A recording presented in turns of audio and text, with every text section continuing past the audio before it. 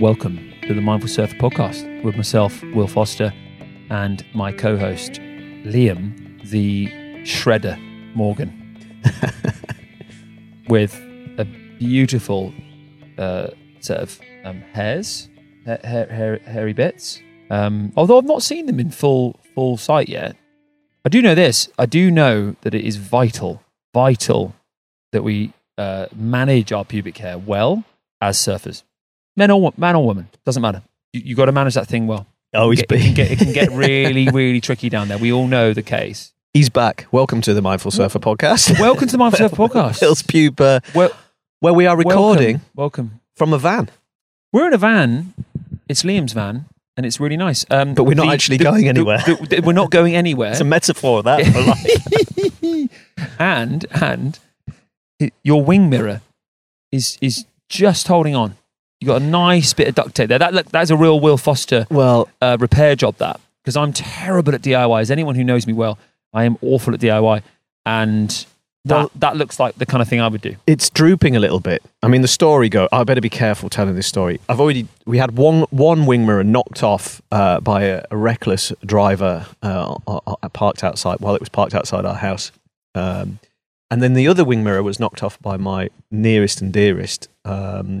While she was navigating a narrow street and she hit a delivery truck. So I am about to refix that. Can I say, though, and I know there are a few people in the surf community who drive these VW transporter vans, if you do have a wing mirror knocked off, you will probably be quoted about, I don't know, anywhere up to 300 quid to replace the wing mirror. But if it's simply the bracket that's broken, in which case both sides was the case of, about £6.50 from most VW van supplies online stores or a local garage. Holy smokes. So YouTube, £6.50, decent set of tools, boom, you're in. You've saved yourself, Yorkshire style, you've saved yourself some money. Yorkshire style. I mean, that wing mirror there is essentially an analogy for my original Gull winter wetsuit that I had when we first started recording this podcast. And we were just chatting about new wetsuits before this, and I had a flashback to my suit of armour that I was wearing. Goodness me. That was worse than a duct tape VW transporter mirror. There's good gear, okay gear, and bad gear, and I've got to say, Gull do, then I say bad gear, that's unfair. But what I will say is this: when you compare it against, let's say, an O'Neill, my goodness me, even a brand new Gull wetsuit compared to an O'Neill, you just stretch it, you move it, you feel it, you get a feel for it. You get what you pay for in this world. You're getting some letters now. We're getting from the Gull letters from the Gull headquarters. The Gull Mafia. But they do some good gear. Listen, here's the thing. Depending on your budget, let's talk about wetsuits for now. Because, I think we're in that season. Good sailing kind of gear. Gull do good sailing kind of gear, and also they do very good basic gear if you're new to surfing and you want to keep things to a budget. So let's not throw the baby out with the bathwater here. Gull is still pretty good. If you're going up through the levels and you're wanting to spend upwards of an hour in the ocean, trying to really move your body the best way you can with the limitation we have of wearing this thing called a wetsuit in colder climates, which is, I think, probably 2/3 of the surfing world, just going to guess, surf in a wetsuit. There's a wild guess for you. but let's say we're not all surfing in boardies. Most of us surfing in wetsuits. The hyper freak and the techno butter that you get from O'Neill, which is all just such funny, just these funny words that wetsuit companies. I mean, Rip Curl have what's called an E-bomb. They've gone, it's that these explosive, freaky, hyper, dramatic words that are going to change your life. When you put on this suit, you're going to surf better. There's something very, very, very exciting about putting on a brand new wetsuit. When you're taking off the label and the smell of it, it's like the smell of new trainers. There's this really interesting smell that we get with new gear that evaporates after one surf. Maybe two.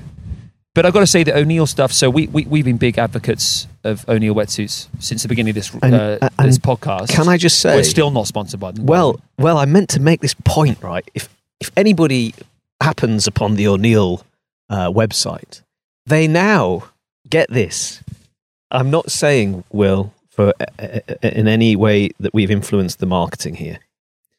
But one of the pointers around their new Techno Butter 4 wetsuit, which does look pretty good, it looks like Spider-Man's new suit, is that it's, get this, mindful design. Whoa. Yeah, what is that? They've been listening. What is that? Seriously, Jack O'Neill up in heaven has been listening, and he's sending little signs down to the marketing team. Start using more mindful words, like mindful. Yeah, it's a mindful design. I'm yet to see what that is actually in practice. What that actually means in reality is anyone's guess. We are mindful about how much money we will make from selling this wetsuit. We're mindful that we're going to be really rich, and that's going to be really fun. And I'm mindful of how much enjoyment I'm going to get from my trip to the Maldives, from all the profits I make. Yeah. And if you are an O'Neill person and you're listening to this and you have thought about using mindful because of the influence of this very, very leading surf podcast, if you wouldn't mind covering the cost of my wing mirror, that would be a start. That would be a start in itself. Yeah. But we on a serious note, we O'Neill wetsuits are right up there. Everyone's got their favourite brand. We're very biased. I got Liam influenced on the O'Neill side of things when you got your first Psycho 1, which is for me still the sort of, go as far as saying that the top wetsuit you can get as a sort of cold water surfer. I think that if you, it depends how cold your water is, but if your water is anything between 7 or 8 degrees up to 12, this is Celsius, so work that out if you're abroad and you use Fahrenheit, and you're wanting an amazing suit. It is a Psycho 1, either 5.4 or 4.3. We go for 4.3 because we then put some layerage underneath, the 1 mil vests with the the hooded vests and that kind of thing. And it's amazing. You feel like you're wearing very, very little, and they're super flexible. They stay really dry. They wear really well. You'll get a season or 2 out of them if you use them a lot.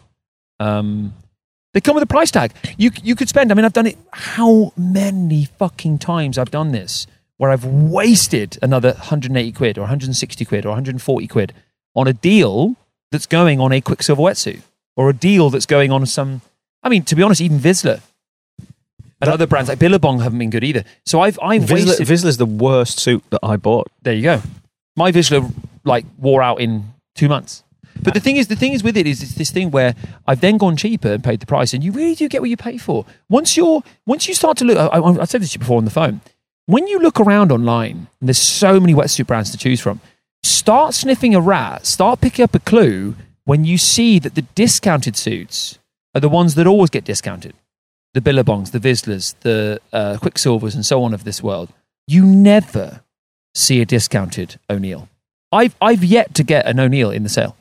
Every winter I have to buy it in full price. If your standard sizes are definitely, because if you're prepared to, if some of the more obscure sizes, I say obscure, but the lesser worn sizes, they will occasionally get a deal on. But the small, medium, tall, medium, long, whatever. It's the XXXL or whatever. They might sometimes have that as a clearance, but generally speaking, you're not getting a discount on these things. And frankly, the cost per surf, if you surf a lot, why not be comfortable with a good suit? I would rather spend £500 less per year on clothes, £300, £1,000. Some people spend an absolute fortune on just clothes like shirts and jumpers and jeans and trainers and I'd rather spend nothing, quite frankly, on clothing throughout the year and have that spare 300-400 quid to get an unreal wetsuit. Because my God, when you think about value, it's putting your money in this kind of very minimalist mindset, which is that it's not necessarily about how much you spend, but it's how you spend it. And how you spend your money is what value you're getting from what you're spending it on. And yeah, fair enough. Listen, if you want to get all the clothes and the expensive wetsuit because you're earning loads of money, then whatever, knock yourself out. Great, nothing wrong with that at all. It's just that if you're on a budget and you're looking at how you spend money, my God, think about the value you get out of that wetsuit. It's like, it's comfort, it's warmth, it's the thing that you love to do the most. And if it's the difference between that and getting that brand new, let's say 200 quid coat, and when you've got one from last year or the previous winter that's still working fine, you kind of go, well, do you know what? Yeah, get the suit. Because we're in that cold water and it's brutal, man. You've got to be geared up. Well, that's it. We are time of recording, we're hitting early part of October. The temperature's gone, hasn't it? That kind of warm, balmy, late September sunshine has just left us. The water is noticeably cooler. The evenings are drawing in. The clocks are going to change. We're into dark nights. But the upside, if you've got the right gear on, is that the waves are better or more powerful and allow you to more consistently go and surf.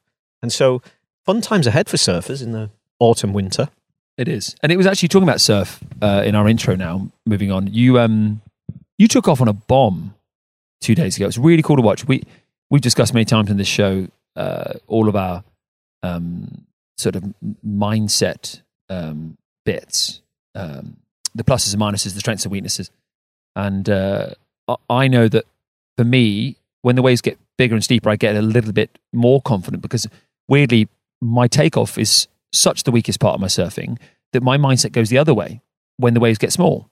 When the waves get small, I lose a bit of confidence because I'm not very good at snapping on a surfboard. So small waves, harder to snap on if you want to really, take off in the right part of the wave. When they get bigger and steeper, you get kind of more time to really line everything up and you let the board kind of falls under your feet. You don't really have to snap onto it. It snaps onto you, so to speak. But that's a mindset thing. So I know that I've got the mind to better just look down the line on a bigger wave, steeper wave, and just go for it. And then for yourself, it's been the other way around. Your snap is ridiculous. And we've discussed this many times. You've got these crazy snaky hips where your hip flexor just is so fluid and your glute range of motion is so fluid. So you get low very, very quickly onto the board. So you can snap on a 1 foot microwave and glide across it. No issue. It's incredible. Where then your stuff goes the other way is when it gets bigger and so on. And we talked about this. So to see you snap on that wave like that, proper 6 foot right-hander at our home break. We don't get as many 6 foot days at our home break, but it was properly overhead and it was steep. It was big and you were going towards the rocks. You went for it. Fucking ace. Good to watch. I'm still here. You're still here. No, it's really interesting. We were chatting after the session about that. And, because as you get older as well, you're a bit more in tune with your own mortality. So you sort of start to pull out of things that otherwise your youthful version of yourself would just kind of charge at. And then working on that to align your mind with your ability is a really big thing in sports where there are consequences to getting things wrong, right? So it's a real challenge. But as with all of these things, where there is jeopardy, there's reward. And the euphoria that comes from that, and look, we're not talking pipe because that's definitely off the off the list of things that I'll do. It's more about doing things that push your own version of what is the comfort zone, and you dial the practice and the ability up, and then you bring your mind along with that, and suddenly, the flow and the euphoria is way, way more intense and off the charts than it has ever been, and so that. Yeah, just that was fun. And I have to give some credit. We talked a lot about wave pools to this on this podcast. But there is something in the drop and takeoff repetition at places like the wave that allow you to just get your mind used to that drop and go. For whatever other bits we might then say about that wave, this is a really good way of learning to take off on steeper, more critical sections. So that I would credit that as part of the process as well. Really good, dude. And we talked about this before where you look at surfers' eyes, and it's really interesting. I was out with a friend the other day, and Ryan, if you're listening, love you, mate. And it was so much fun surfing with you the other day. And we were at a punchy break on the North Coast, and it was easily overhead, 3-4 feet overhead, and pretty powerful. And he was pulling out of a lot of waves. And I was watching where his eyes were, and what he was doing was he was paddling and looking at the nose of his board and looking down the wave. And it is just like a death slide. Those really steep slides that you get. If you look at the drop with your feet over the edge, you're going to take way longer to go down. Whereas if you just look up, put your feet out, cross your arms, and go, well, it's a different experience. So it's the same in surfing. If you look down the wave, it looks so intimidating. If you look across the wave, all you can see is the possibility of joy. And that switch is the biggest thing in getting yourself into steeper waves, bigger waves, because you've got to make your you've got to have your mindset that says, I can do this, I will do this if I just focus on where it is I want to go, not where is it that I don't want to go. Because when you focus on where you don't want to go, which is straight down over the falls, nose into the floor of the ocean, wave on your back, bye-bye, see you later, get the body responds in kind, because you know that this mind affects this body, and so on, and then before you know it, fear is taken over and you pull back. If you look at people's eyes and you look down the line of the wave, everything changes. The board falls under your feet. You connect with that board. You take your first bottom turn, your first pump, and you're off. Because the thing about landing in the right place on a surfboard on a steeper wave is once you have done that and you look down the line, surfing is easier, not harder, when waves are more powerful because you go quicker. So you just fly and you're off. And it's, I mean, is it less dangerous? I mean, who knows? I don't know if we've got stats on, wave size and danger, so to speak. But talking from personal experience, I find myself more on edge in smaller conditions that are breaking close to a shoreline, close to people, than I do in bigger conditions breaking further out the back. Because the worst case scenario is you fall off on a bigger wave, tumble round and round, and you come back up.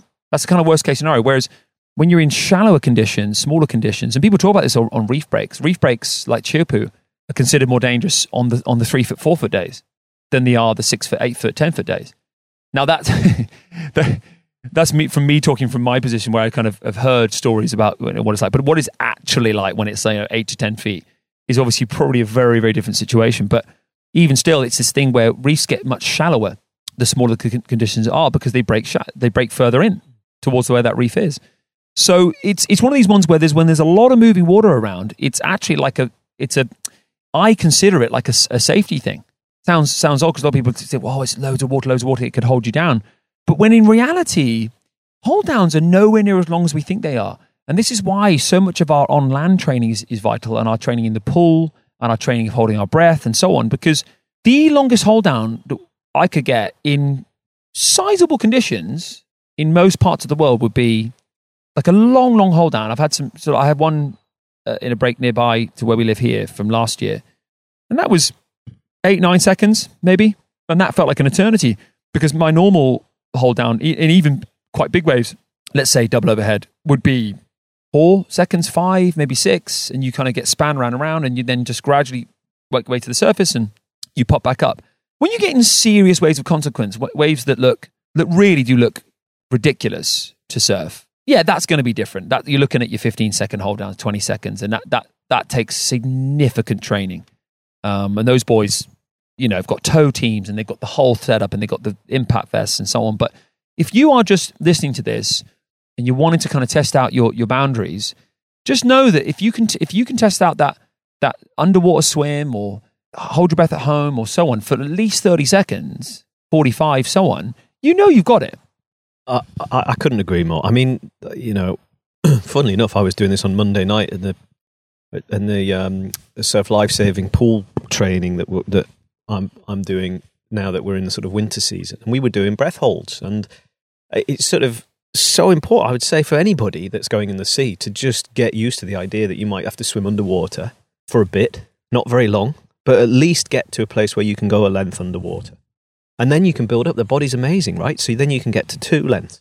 And frankly, at that, you're doing really well. I think anybody that can do that is very, very comfortable with any hold down that they're probably going to get in this place. And so, everybody can get to a pool and practice doing a length underwater. Or the other thing to do, which we were doing as drills, is hold your breath for 10, swim without taking a breath for a length. Then have a rest, hold your breath for 15, and then start swimming for the length, having already done a 15-second breath hold, and then 20 and up to 25. And if you can hold your breath for a count of 25 and then set off to swim and swim the length, that's really, really great practice. And it's good for your lung, and it gets you into that kind of hypoxic state where you've got to swim as well. And it's pretty. I find it challenging, but it's great to sort of just push the body a little bit, because I don't like being under the water for too long. Everybody has that instinct to take a breath.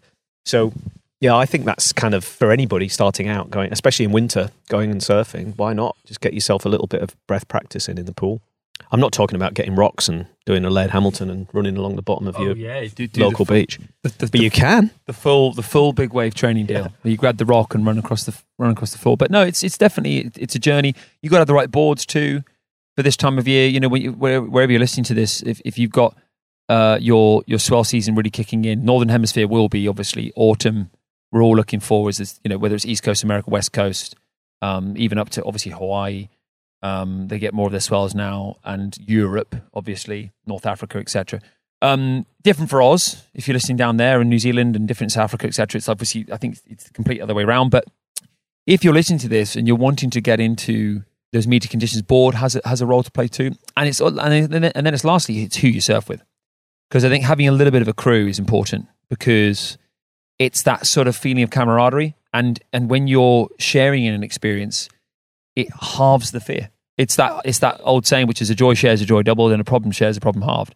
As soon as you're out there in meaty conditions with a good crew, it's not just meaty conditions on your own. You know, me and my brothers have spoken about this before. When we surf certain breaks that we like to surf when it's big, solo, it's different. And you really notice how awesome a sport surfing is when it's social, because we're social creatures and we've evolved to have this companionship with each other, and life is richer and better when you're experiencing it. It's calmer, it's happier, it's everything you want it to be.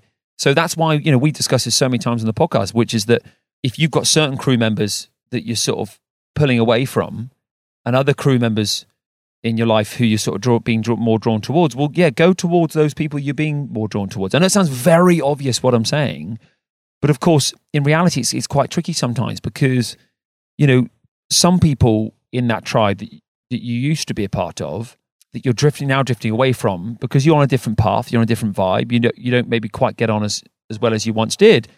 It takes a fair bit of sort of basically being assertive about your own needs, really, because it can make the surfing experience not quite as fun as you might want it to be. I mean, for example, when you're surfing with the right people, you'll notice that there's always this cheerleading feeling. There's always this feeling and sense that they've got your back, but B, they're congratulating, cheering you on for your successes. And when you're in other surf tribes, which I've been in personally, it feels different. And it's not like it's even then that they're bad humans, that there's anything wrong with them at all, or anything like that or in between. It's more just that it's not my vibe. And that's, I think, very, very important to surfers. It's something that probably doesn't get talked about actually that much, I think, in the surf community. It's such a social sport. Yeah. And you've got to find that right tribe. And it's kind of, that's the parallel with life, right? So 100%. Which we always do on the show, and being a mindful surfer podcast, is that you say, well, if you surround yourself with people who are happy for everything that you do and accept you for everything that you are, and that you can maintain solid, good, warm friendships around that unit, when you've all got maybe different opinions and different views of the world, but your hearts are good, and therefore the joy is there when you hang out, then they're the people to sort of build around you. You know, don't just sort of hang out with your surf tribe or any other tribe just because they are in inverted commas your tribe. Do you know what I mean? And so, you know, to be accepted and to be part of something, but that allows you to be who you are and how you surf and how you live is a real rewarding experience. And so to kind of lean into that and to go towards that is, I think, where there's a lot of happiness and reward and flow, even, you know, whether that is in the sea or whether it's on land. It's so true, dude. So true. And I think it really makes a big difference in your surfing. You know, when you're feeling supported and loved by the people that you're surfing with, and there's a real shared joy, geez, man, you surf better. I swear it does. It makes a real difference. Like I've surfed with other people then where it's not quite the same. And it does affect my performance, because clearly the mind and body are linked. If you're mentally not quite as there, then again, physically, it's not going to be quite as there either. And, you know, there's the Laird Hamilton quote, which is great on this that we're talking about, which is he's quoted as saying, I remember him saying this, by the way, in End of Summer 2. He's talking with Jerry Lopez because they're at, not Cloudbreak, sorry, they're at G-Land, and he's just chatting away about surfing. And Laird says something along the lines of, I would rather surf 3 foot onshore with my best friends than 6-foot perfection with a bunch of guys that I don't know and I'm not getting on with, kind of thing. And that makes so much sense. I don't know if there'd be a surfer on the planet who wouldn't agree with that. It's just that in reality, we've got to live it. We've got to live it, and we've got to breathe it, and we've got to do it.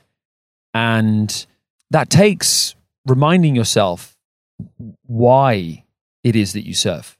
Yes, it's for surfing. It's for the experience, but it's also for the balance of everything else too.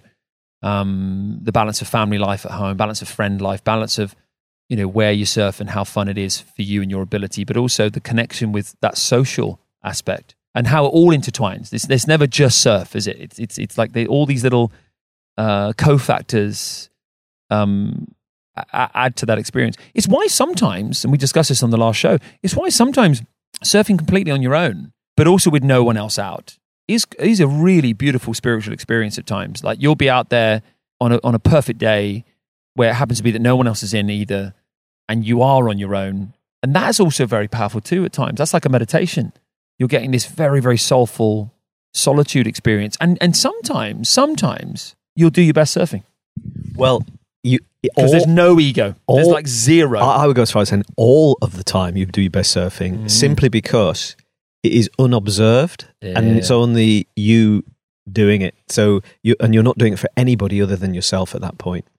I think that's a kind of, sometimes being watched ruins the experience, or if you like. It sort of interrupts the flow. It interrupts it, which is why surfing is such a great tonic for the human condition and the human spirit, is that, like we always say, that if it puts you completely in the here and now, if it suspends you from time and space and into this place where you are just living and breathing good energy, and you're riding energy, and you're part of that connectedness of nature, which seemingly today we're all kind of societies have been pushed away from.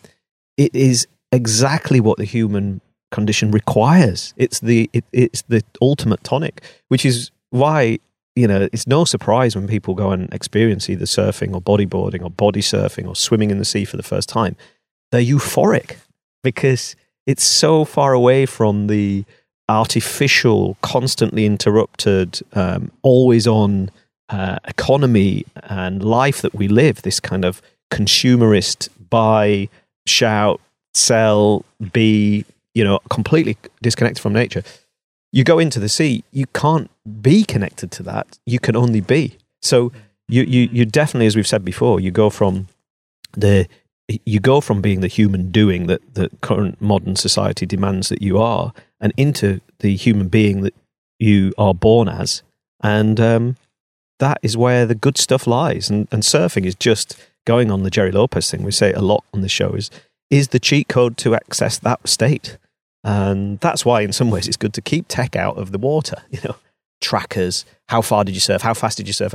There's a place for that in performance, but to be disconnected from everything is part of the secret to its meditative kind of properties and its restoration of the human soul. Wonderful, dude. I totally agree. I was getting on that front far too into Surfline when I had the subscription. I had the free subscription where you get this free 30 days, whatever it was. And I was doing this kind of replaying of my waves at certain breaks where they got the camera to better see myself surf and all that kind of stuff. And it was fun in some ways. Like I've got a little bit of footage on my phone. I've got a couple of nice photos and things like that. And it's and if you see it going well, it's a nice little boost to the ego. When you don't see it go well, though, it goes the other way. And then it tarnishes the experience. And it's this thing where it really truly is about how it feels. And listen, we could say this every single week. We could say this every single show and it wouldn't get old. Because how often do we need reminding of that? We, as humans, we will flip into unconscious mode and egoic patterns minute by minute.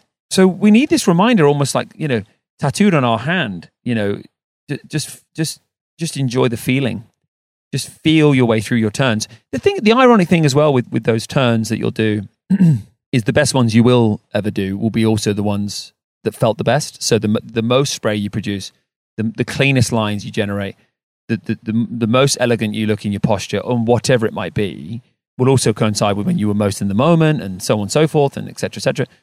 Because as humans, when we perform anything, the more in our mind we are, the less in the moment we are. And the less in the moment we are, the less trusting, I think is what it is, and able we are to let the body just do what it can already do. It's just that our minds interrupt all that. That's what happens. Our minds get so involved that the body just can't do what it knows it can do.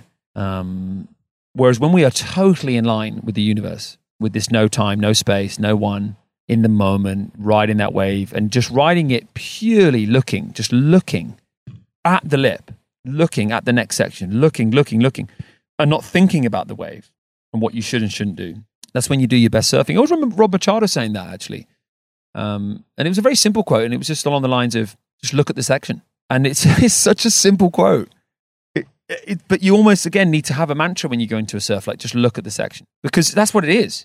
But if you go into a surf more thinking, oh, I really want to work on my cutbacks, I really want to work on... That can be good, and there's nothing wrong with that necessarily, but you might not get a cutback section. You might only get top turn sections and speed track sections and floater sections and so on. So and that's what we love about surfing, right? I think that one of the biggest appeals of surfing, the thing that really draws us in, is just how every single wave you ever surf is different. Even at wave parks. Yeah. Do you know they're different every time. I love that about it. Oh, it's so... I mean, interestingly, about this kind of flow, and this is where mastery comes in, of practice, repetition, building the experience, working to be a better version of yourself every time. I saw, and I meant to mention this online on some of the social stuff that we don't really tune into that much, as people see. We don't post loads of stuff on there because we try not to kind of engage with it too much. But some stuff is really useful, and I think it was Chris Mills, a surf strength coach, had put a link to, and I'll find it so that I can repost it later, about how bodies work when they come to, or humans work when it comes to learning a new skill, especially when it's a motor skill or a physical skill. And you start when you begin, and this is why you see it in beginner anything, but obviously we're talking about surfing here, a very block movement in bodily function. So all the body seems to move together. You lose some of the fluidity of joint movements that you would use if you were doing something that you had a certain mastery of, like walking, or maybe throwing a ball, or cycling, or all of the things that you hear surf coaches talk about. But this thing broke it down really well to saying about how does your body move and flow. And then, so the more you flow and the more you practice, the more your body becomes fluid because you relax. Your mind knows how to perform that particular physical task. And that's why as you get better, you can put more flow into, and I mean performance flow, fluidity, let's call it, into those surfing movements. And the more fluidity is in those surfing movements, the better surfing technically you're doing, the more speed you're generating, the more flow experience you're then getting from the wave. So it's really interesting to go through those bits of pain and not give up while you're feeling clunky. Part of feeling clunky is your body trying to master those movements. And that clunkiness, if you persist, won't last forever. It's a bit like you see a kid learning to walk. They're stumbling, they're falling. All of their body moves in kind of quite clunky patterns. And then soon as you can walk and run, it looks fluid. And so everybody, every single pro that you see has had to go through that awkward, kooky phase of being clunky and not knowing how to get their motor skills right because the brain's overriding what they need to do to get better in order to perfect the movement. So I must post it because the guy that runs through this articulates it in a few posts way better than I can. But it was a really interesting insight into learning new skills and almost people giving up before they access that wonderful area where you go, I've got some level of mastery now. I can experience what I was looking to experience. And that keeps building. There's no kind of final destination, as we've said, for that. It could be that you go from just popping up to riding along the green face of a wave, and then you go from green face of a wave to cutback, then you go from cutback to a bit of a floater, then you go from generating speed down. All of this is and then wherever you want to go is where you go. It's just about then how much are you prepared to practice, how much are you prepared to in inverted commas, make a fool of yourself, because the more you fall and the more you kook it, the faster you'll learn. And so all of those things coming together allow you then to go back and, as you say, got to access all of that great state that comes from surfing. So true. I love all that. It's really interesting because I get it with golf now in a really visceral way. I can really relate to anyone listening to this show who's 1 year in, 2 year in, 3 year in, maybe maybe only even 3 or 4 months or 6 months in to a surfing journey, taking it a bit more seriously. And it's this other people thing. We are fascinating creatures around other people. I could be quite well positioned in the flow experience, mentally and physically. I'm in the right spot where I've got this challenge, but I've got enough skill to meet the challenge, and I'm in the pocket and I'm doing my thing. And then someone waves at me, come through, because you're going quickly. Yeah, and there's 2 people down the other end of the hole who are waving me through. And so, to those of you who don't know about golf, but if you're playing more quickly because you only got one of you, aka just me, and there's a group of, let's say, 3 who are in front of you, you'll be quicker than that 3 most likely. So you get waved through, and they say, just play your hole, and we'll just let you go ahead of us. I reckon on average, I perform 50% of my ability when people are waving me through.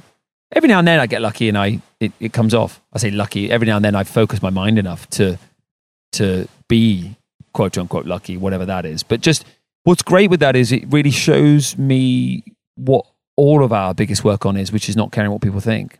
When you're an adult learner in something that involves a physical movement, such as dancing, golf, surfing, horse riding, whatever it might be, that involves movement in particular, we don't want to be that mover who stumbles and falls, because it makes us look like a fool. But here's the kicker. No one gives a shit. They're thinking of their game.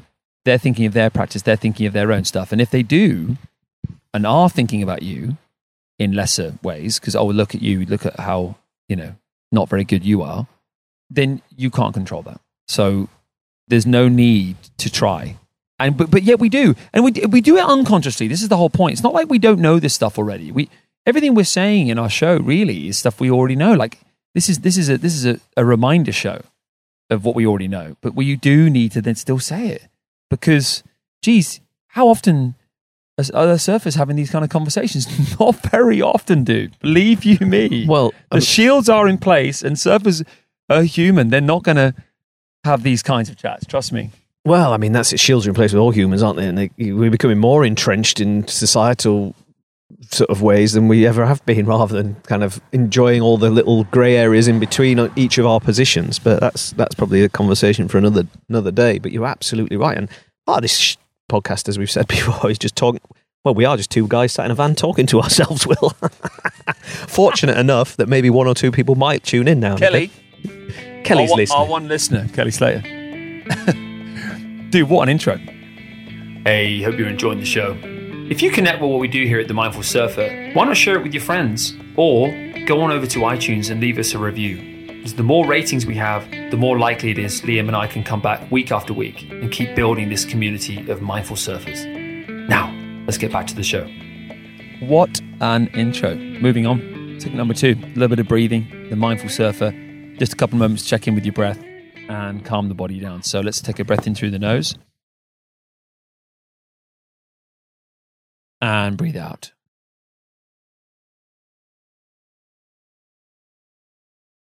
And take a breath in. And breathe out.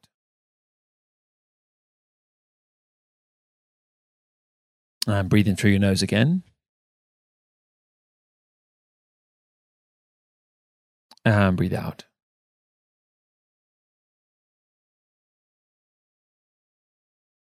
And just do one more breath for me, and just hold your breath at the top. Breathe in through your nose. Hold your breath. Look at the view around you. See what you can see. And then breathe out slowly. One of the things that's going to happen when you surf is you're going to get triggered. What do we mean by triggered? It's where your body feels an autonomic. There's this amazing autonomic system of fight and flight in your body that triggers. What that word is, it's like a gun going off in your body first, before even your mind, as what we call an autonomic or subconscious reaction to some form of action in front of you. For example, someone kind of getting in the way. Now, we have a number of surfers in our hometown, number of surfers at other breaks, which would be considered their hometown, for example. And we deal with crowds as surfers, and I think one of the biggest things we've got to work on is our breathing around that. Because what breathing does is it helps you notice your triggers. Because inevitably in surfing, you're going to have times where certain people kind of get in the way a little bit.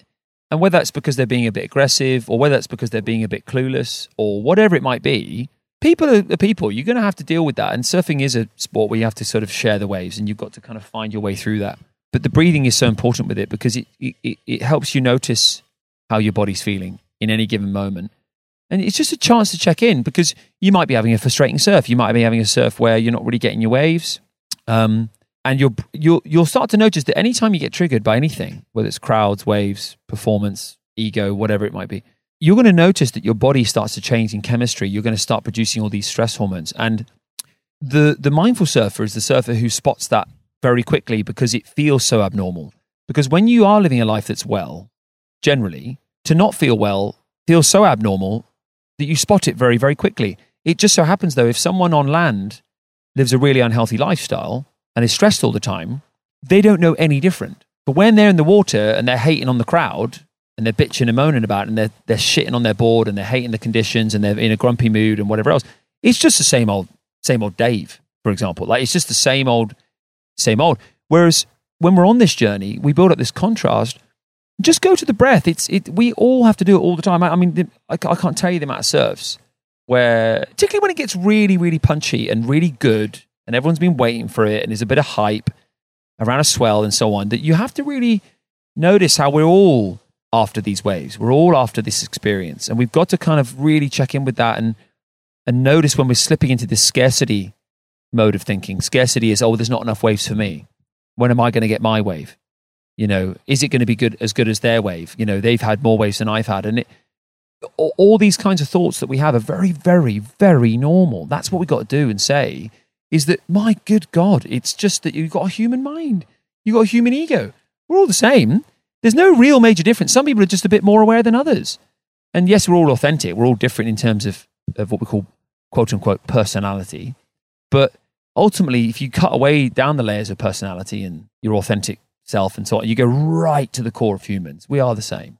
And so I think it's just about checking in with that breath. And I know I find that difficult in the surf, because when you're in the surf, there's already so much adrenaline and there's so much endorphin. So it can spill into like sort of non-awareness in that way.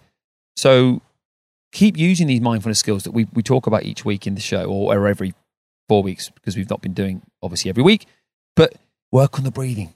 Work on the breathing. I swear it absolutely is this thing I've noticed in the clients that I've trained over the years, that the better and better their breathing gets, the more and more aware it gets, the more aware they are of their body, therefore their mind as well.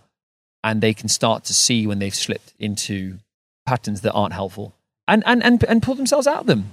Just through being present, letting go, being aware of the breath, what it does to calm the body down. And it's an incredibly powerful thing. Especially, I mean, that's important when you're dealing with these things about ownership. It's like, when you attach your ego to something. So when it's my wave, my break, my this, my that, you kind of, it's an extension of you, and therefore you get more protective, because anybody that seems to be taking that is infringing on your own sense of worth, really.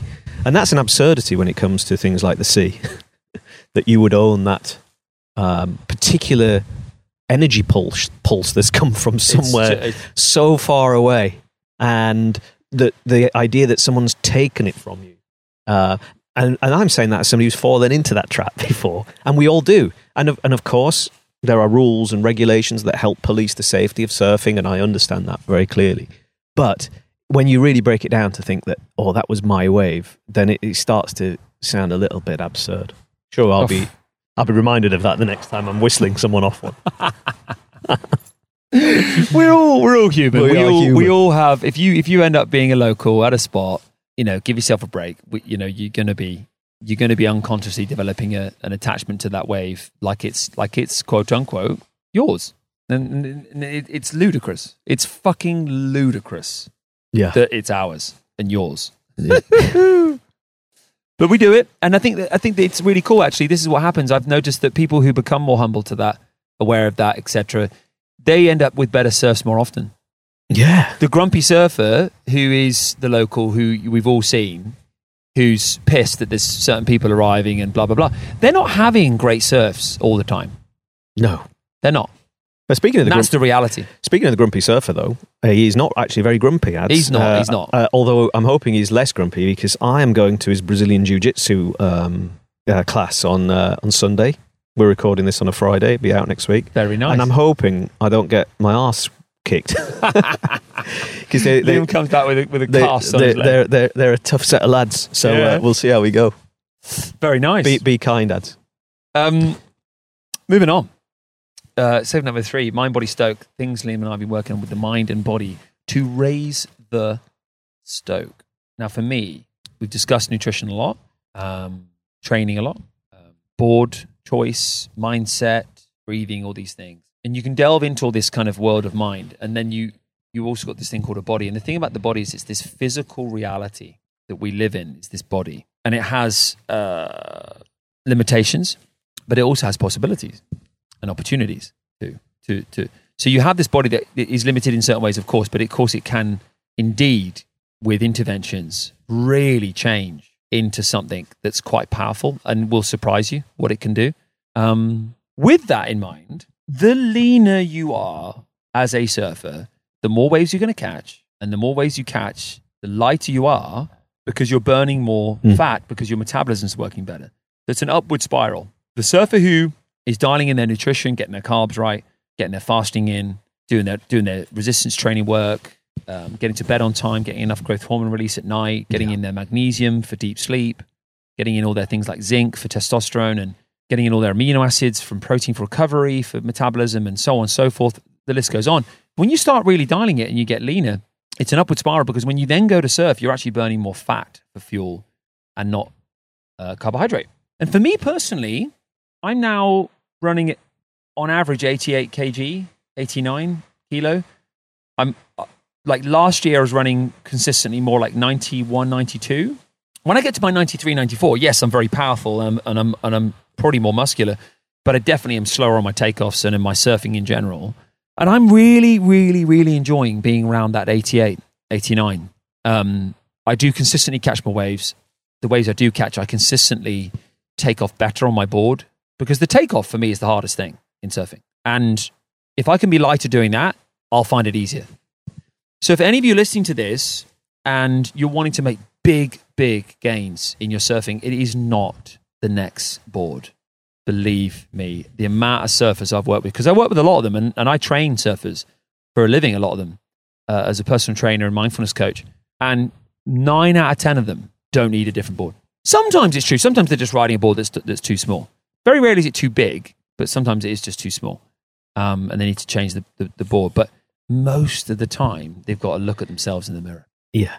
That's what it is. Oh, I said it a lot. And this is what makes someone like you different, Liam. Yeah. When we spoke about these things years ago, we were discussing it, and you were saying it. Yeah. It's not like I was saying it for you, like, oh, mate, you've got a little bit of a tummy, you've got to sort it out. You were like, oh, do you know what? I can really tell that I'm carrying too much for this sport. Because when you first moved down here, you were, I don't know, how many more kg? Oh, good. I mean, I've been up and down, been like Robbie Williams. I look at a potato and I put on half a stone. Yeah, a lot more. What was I? Sort of punching about 12 and a half stone, whatever that is for reference. And I'm probably a good stone or a stone and a half lighter than that now. My fighting weight. Yeah, I've been up at 14 and a half before, and that is definitely not a healthy weight. And then all the way down to kind of just under 11. And that's, again, you start to find the unhealthy weight as well. And I think, optimal for me as an aging surfer as well is it protects the joints a bit more, the lighter you are, but keep the strength. You don't have to sacrifice strength sometimes. And that's the dial, isn't it, to tweak, is to say, how do I remain strong and agile, functionally fit, but not lose power in legs? And how do I gain power in legs? And so the objective probably is not to go as light as possible, is to be as lean and as agile as possible with strength to perform the things that you want to perform. And that's different for different sports, right? So, but generally speaking, the more functionally fit you are, the better. And the test for me, again, it's always worked. Every time I've kind of gone from, because I've done this yo-yo thing over the years, you go you let it out, you get fit, you let it out, you get fit, is body strength, what I would call prison exercises, where you go, can I press and pull and push my own body weight around really comfortably? And I always start there when I'm trying to rebuild some level of fitness. Can I do pull-ups? Can I press up? Can I do it now with weight assistance? Can I squat and lunge and do all of those things before anything else comes in? Rather than race straight to the gym and go, I'm going to do a deadlift, and now I've just done another disc. So I love functional strength patterns that enable you then to go and get the best for you. Again, it all comes back to never comparing yourself to other people. Take inspiration from people, and by God, I'm constantly looking at kettlebell workouts and how to improve body weight exercises. But compare yourself to you, and it can be as simple as, can I do one press up today? No. Can I do one press up next week? Yes. Well, that's progress. And then you go, well, when do I get to 2? Okay, 2. When do I get to 50? You'll get there. You just got to keep going.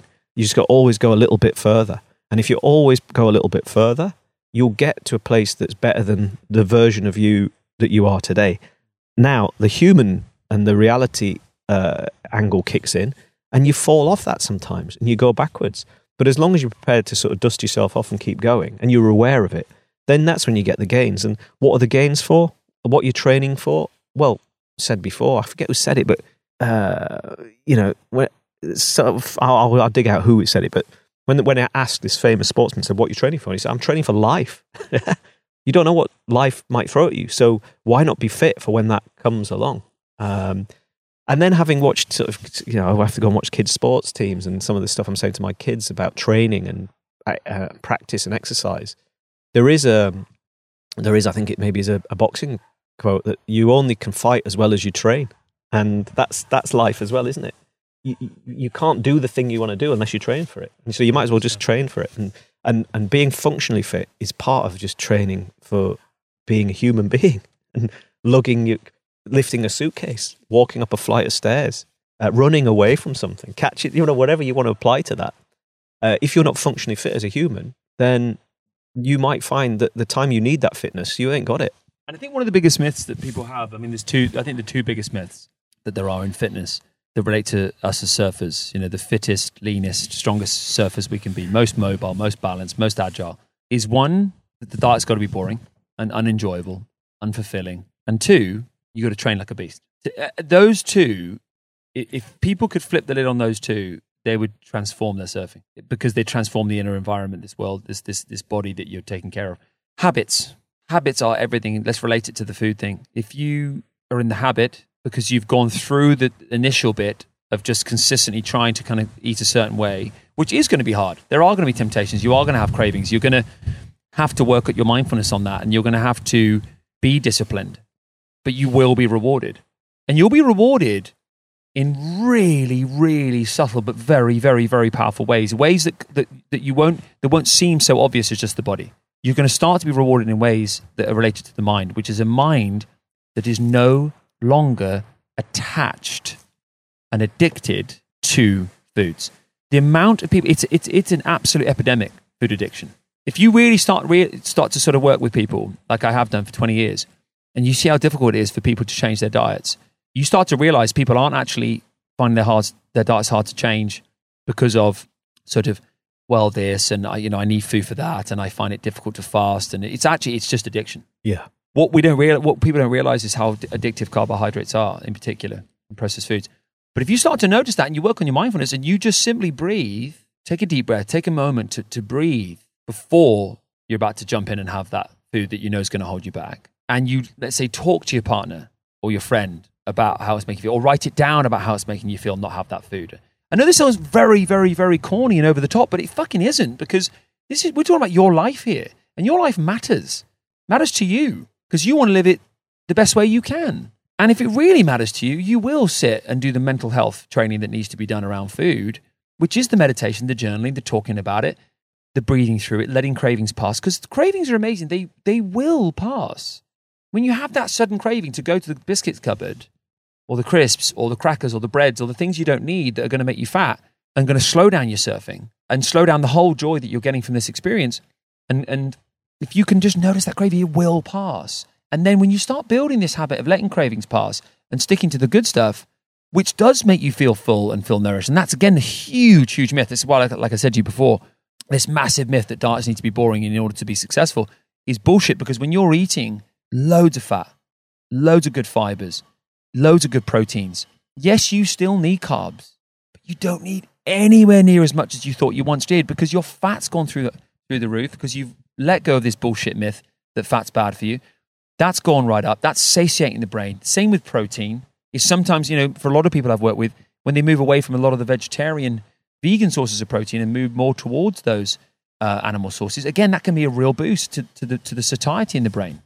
Because what's happened to a lot of people in the last 15, 20 years is they've tried to get satiety from food sources that don't create satiety.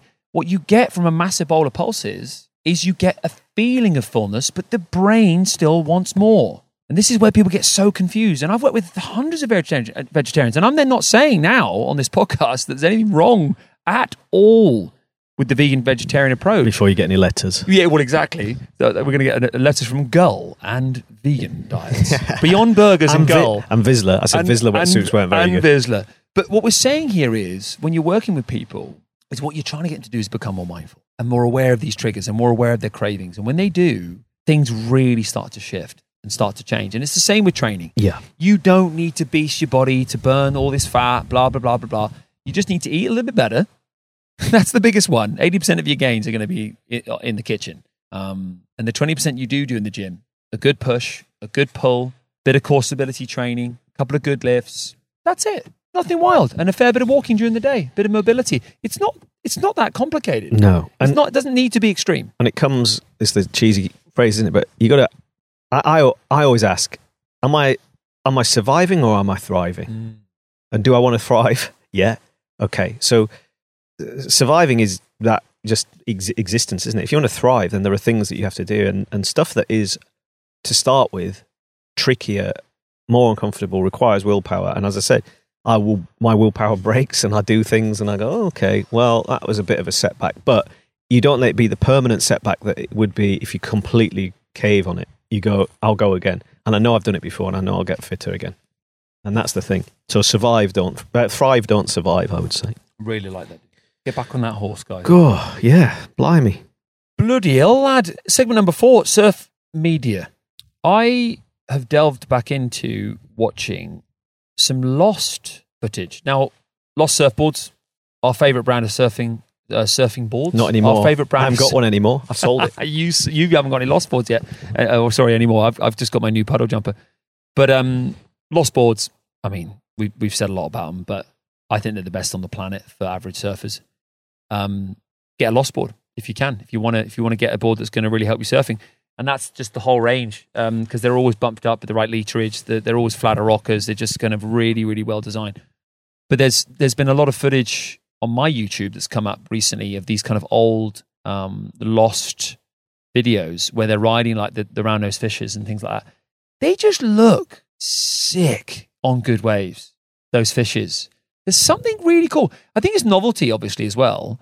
But shortboards, we have all seen a dime a dozen. We have seen thousands of videos of shortboard surfing. So when we then see a bit of fish surfing, and not just fish surfing that's gone the other way either, which is like this kind of ultra retro sort of glidey stuff, but I'm talking like performance fish, 3 fins in the back, slightly fuller nose, that can carry through sections, but still a pulled in tail. It just looks rad. Yeah, man, it's good. Good. I like watching it. When I see even Mason Hove. Hove was actually, that was the one I enjoyed the most. I love watching in Mason. Bali when he was in Mason Indo. Hove surf. Yeah. Oh, he honestly, I could watch him and his sister all day surfing. They absolutely rip. If I could model my surfing on a few, Mason would be one of them. Steph Gilmore for like calves, Fanning for absolute power through the turn, and then you've got Ben Gravy for the joy bit, really. Such a good. But Mason Ho, talking of snaps, like I said, that's his ability to get up and into a barrel that is breaking on reef, just right there, or rock, and he's in it, and he seemingly never gets injured. He's off. He's a freak. He's unreal. He's a little bloke. He is blessed, really, because he's got this amazing power. He is But he's tiny. Incredibly powerful when you watch him in footage. Yep. He could have been a whatever in other sports, you name it, amazing tennis player, whatever, because he's just got that physical gift. But I think because he brings this such light-hearted attitude to everything he does, he never seems to land on his fin. No. Or land on the rock. Yeah. Or snap his neck. I mean, it's ridiculous. He's having a great time. He just has a great time in like 10-foot barrels. Gets smashed, pops back up. Yeah, there you go. He's like that. But guys, thanks for joining us today.